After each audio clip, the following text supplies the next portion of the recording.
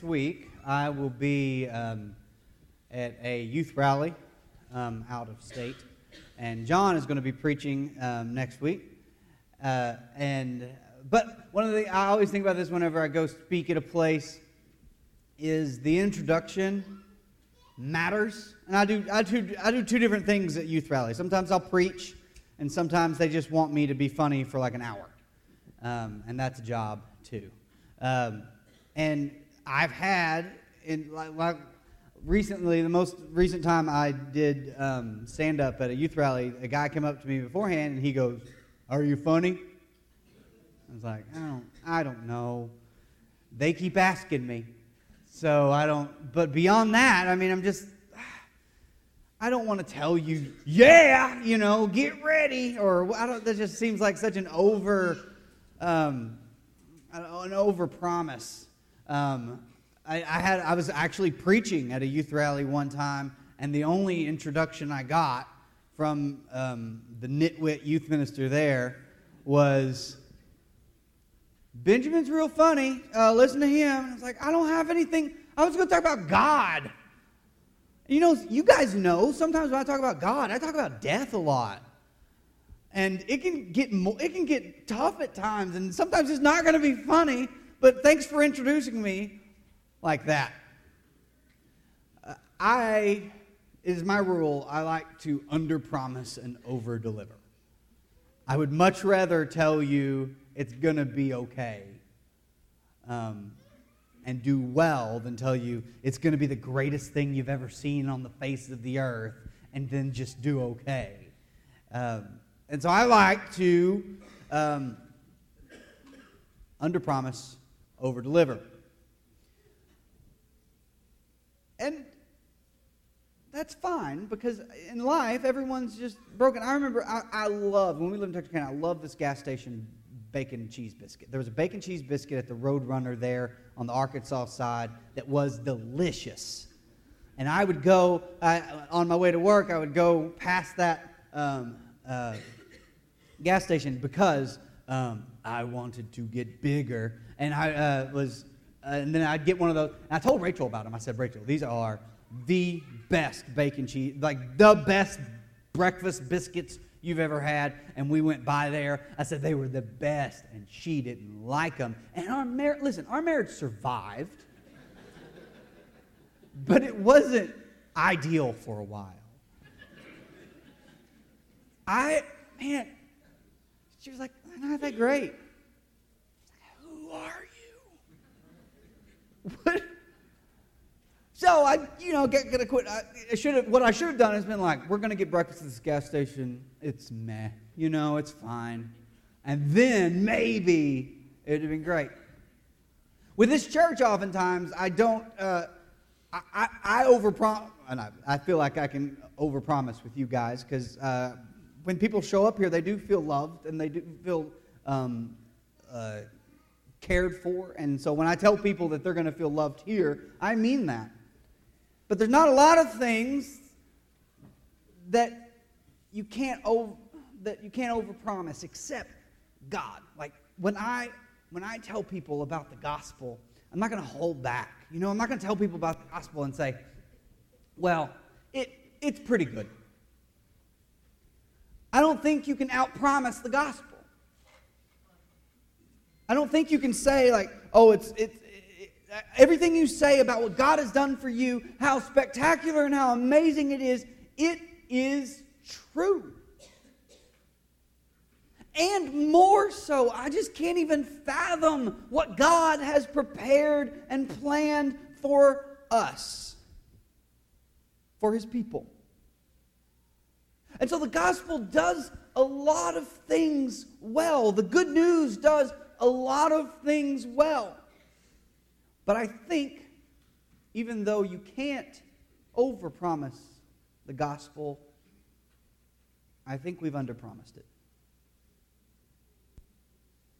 And it's because we like to focus on things. We like to have a particular focus over here, or focus over here. And this is really important, and it's tough. It's tough whenever you talk about anything for 25 minutes, you're going to leave it out. Because I could give you a big explainer about the life of Jesus, but then we're going to talk about his birth, his miraculous birth. What was that like? The feeding of the 5,000. There's some gospel stuff there. Like all through the Gospels real heavy and it's doing a lot of things. But one of the ways we've underpromised the gospel, and it's not true, but it's not all the way true, is we've said that the gospel of Jesus Christ is that Jesus died on the cross for your sins. That's true. But we're underpromising. And my tendency, and we'll just confess here, my tendency is to say Jesus died on the cross to forgive you of your sins and conquer death. And I think even when I say that, Paul, who wrote Ephesians, would tell me I'm still underpromising the gospel. The gospel came to do something big. And it did. Forgiving us of our sins is huge. We need forgiveness of our sins. Conquering death is huge. We need resurrection. The hope that death is not eternal is big for me. But Paul talks about the gospel in a certain way.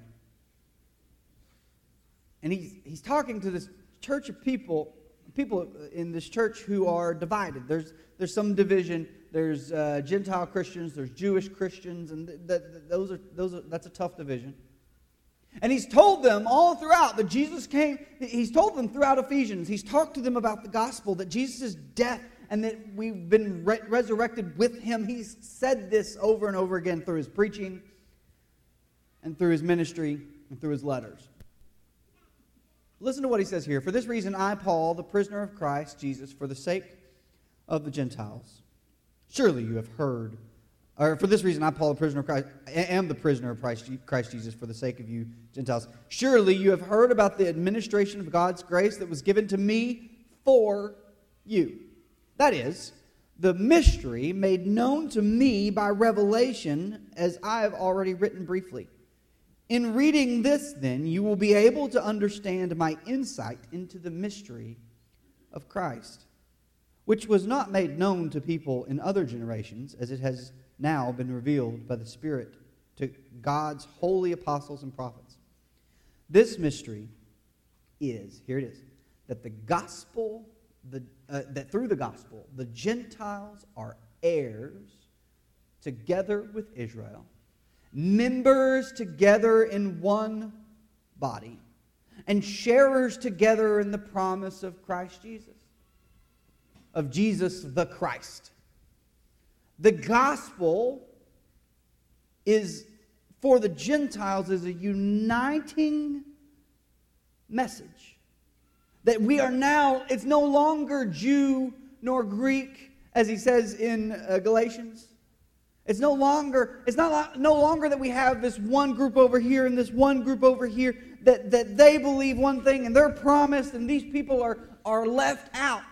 That there are some that have and some that have not. That the gospel of Jesus, the salvation that we find in the cross, the forgiveness of sins we find in the cross, the resurrection we find through Jesus' defeating of death, that is a uniting element. That what that does, the gospel forgives your sins, it conquers death, and it defeats division. Jesus forgave your sins, he conquered death, and he defeated division. And we are sharers together in this promise of Christ Jesus. Next verse. I became a servant of the gospel by the gift of God's grace given me through the working of his power. Although I am less than the least of all the Lord's people, this grace was given me to preach to the Gentiles the boundless riches of Christ, and to make plain to everyone the administration of this mystery, which for ages past was kept hidden in God, who created all things. His intent was that now, through the church, the manifold wisdom of God should be made known to the rulers and authorities in the heavenly realms. Time out. Just pause. Can we do it like a Ferris Bueller style pause here?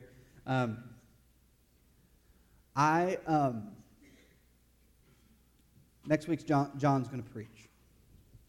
The next week, I'm not moving on to Ephesians, the end of Ephesians 3. I'm going to spend the whole sermon talking about rulers and powers and authorities and demons and angels and God. I'm going to cover it all in hopefully less than 45 minutes. It's all in my head. I just have to arrange it a little better. But it's essential to understanding verses like this. There's not a ton of verses like this, but verses like this, there's going to be one later in Ephesians, but I don't want to spend all my time on it there. So we're going to have this one separate sermon where when Paul, when Jesus, whenever the gospel writers, whenever the people in the Old Testament talk about a demon, when they talk about when they talk about the rulers and the authorities and the hosts of heaven, what does that mean? If you want to bring a notebook, that's fine, but hopefully I can convey it in a way that's clear enough you'll remember it. Talk about overselling. Anyway, so we're going to handle that in 2 weeks. 2 weeks, rulers and powers and authorities in the heavenly realms. What does that mean? Why does it matter? Verse 11, according to the eternal purpose of that he accomplished in Christ Jesus our Lord, in him and through faith in him, we may approach God with freedom. We, all of us, may approach God with freedom and confidence. So that verse there, go one more back. In him, through faith in him, we may approach. We, all of us, the divisions, the Jews, the Gentiles, the males, the females, the slaves, the free, everybody may approach Jesus approach God with freedom and confidence. This is gospel, guys, because before we weren't confident. Before we weren't free, without Jesus, we would not be free to approach God with confidence. Without Jesus, we would not, as a group, feel good about our standing before God. God has united his people. The Jews, the Gentiles, all of this comes together for us to be one people of God. And this is not just sort of a side thing that might be a good idea. This is gospel work. Jesus, through the gospel, forgave us of our sins, defeated death, and defeated division. Unified us. Another way to say that is the gospel forgives us, sanctifies us, resurrects us, and unifies us. But this, like what it's doing at a core, it's creating a community. So when people talk about, well, I want to be a Christian, but like, I don't know about the church thing. If you're going to follow Jesus, you follow Jesus into a community that follows Jesus. That's just the way it works. We can't be individualistic about this. So, we are unified in the name of Jesus. We are forgiven in the name of Jesus. We are resurrected in the name of Jesus. But the first two, the forgiveness of sins, the resurrection, that pushes us, the grace that God gives us pushes us to unification. We are now a people. Christianity is not an individualistic sport. It's one in which, or an activity, it's one in which we have to lean on each other. He goes on and finishes off this section. He says, I ask you therefore not to be discouraged because of my suffering for you, which are your glory. He said, Paul says, I'm suffering because I'm preaching this unification of Gentile and Jew. And you should be proud of it. Because we are so different. But it's what makes us different that makes us unified, makes the miracle happen. The Nolan got a Rubik's Cube recently. And it was awful. He got it out of one of those little toy things where you put the quarters in, which those used to be a quarter. Now you're putting like 80 quarters in like 5 different slots. He got it. It was awful. So we went and got him an actual Rubik's Cube to mess with. He just wanted. He said, "Daddy, I want one of those things." It's like, me too. Let's do it. And it is really, really easy to mess up a Rubik's Cube. Nolan wanted it, and he wanted to just turn it one way and turn it the other, and then turn it back. And then a couple times he was like, "Nailed it!" I was like, "Cheater." Told him to go to his room. But but 1, 2, 3, 4, and it's gone. And he brings it to me. He's like, "How? I want it back." I'm like, "Well, your daddy's a dum-dum." So, but what's hard is when it's all divided like that, is making it into something. That's what's difficult about a Rubik's Cube, is it's got to turn into something. And knowing what goes where, and to make it this I don't know, I kind of enjoy the fact that it's all different colors. If you don't know how to do one, you have to enjoy the fact that it's all different colors. But we are easily divided. We are easily messed up. The fact that we are unified in the name of Jesus is good news, and it's miraculous. So that's why whenever we talk about giving your life to Jesus, when we talk about being baptized into his death, burial, and resurrection, you come forward in front of the people you're going to be unified with, in front of the people that you're going to walk with God with. You are baptized with witnesses, because all these people are out here saying, "We're following Jesus too." And now you're with us.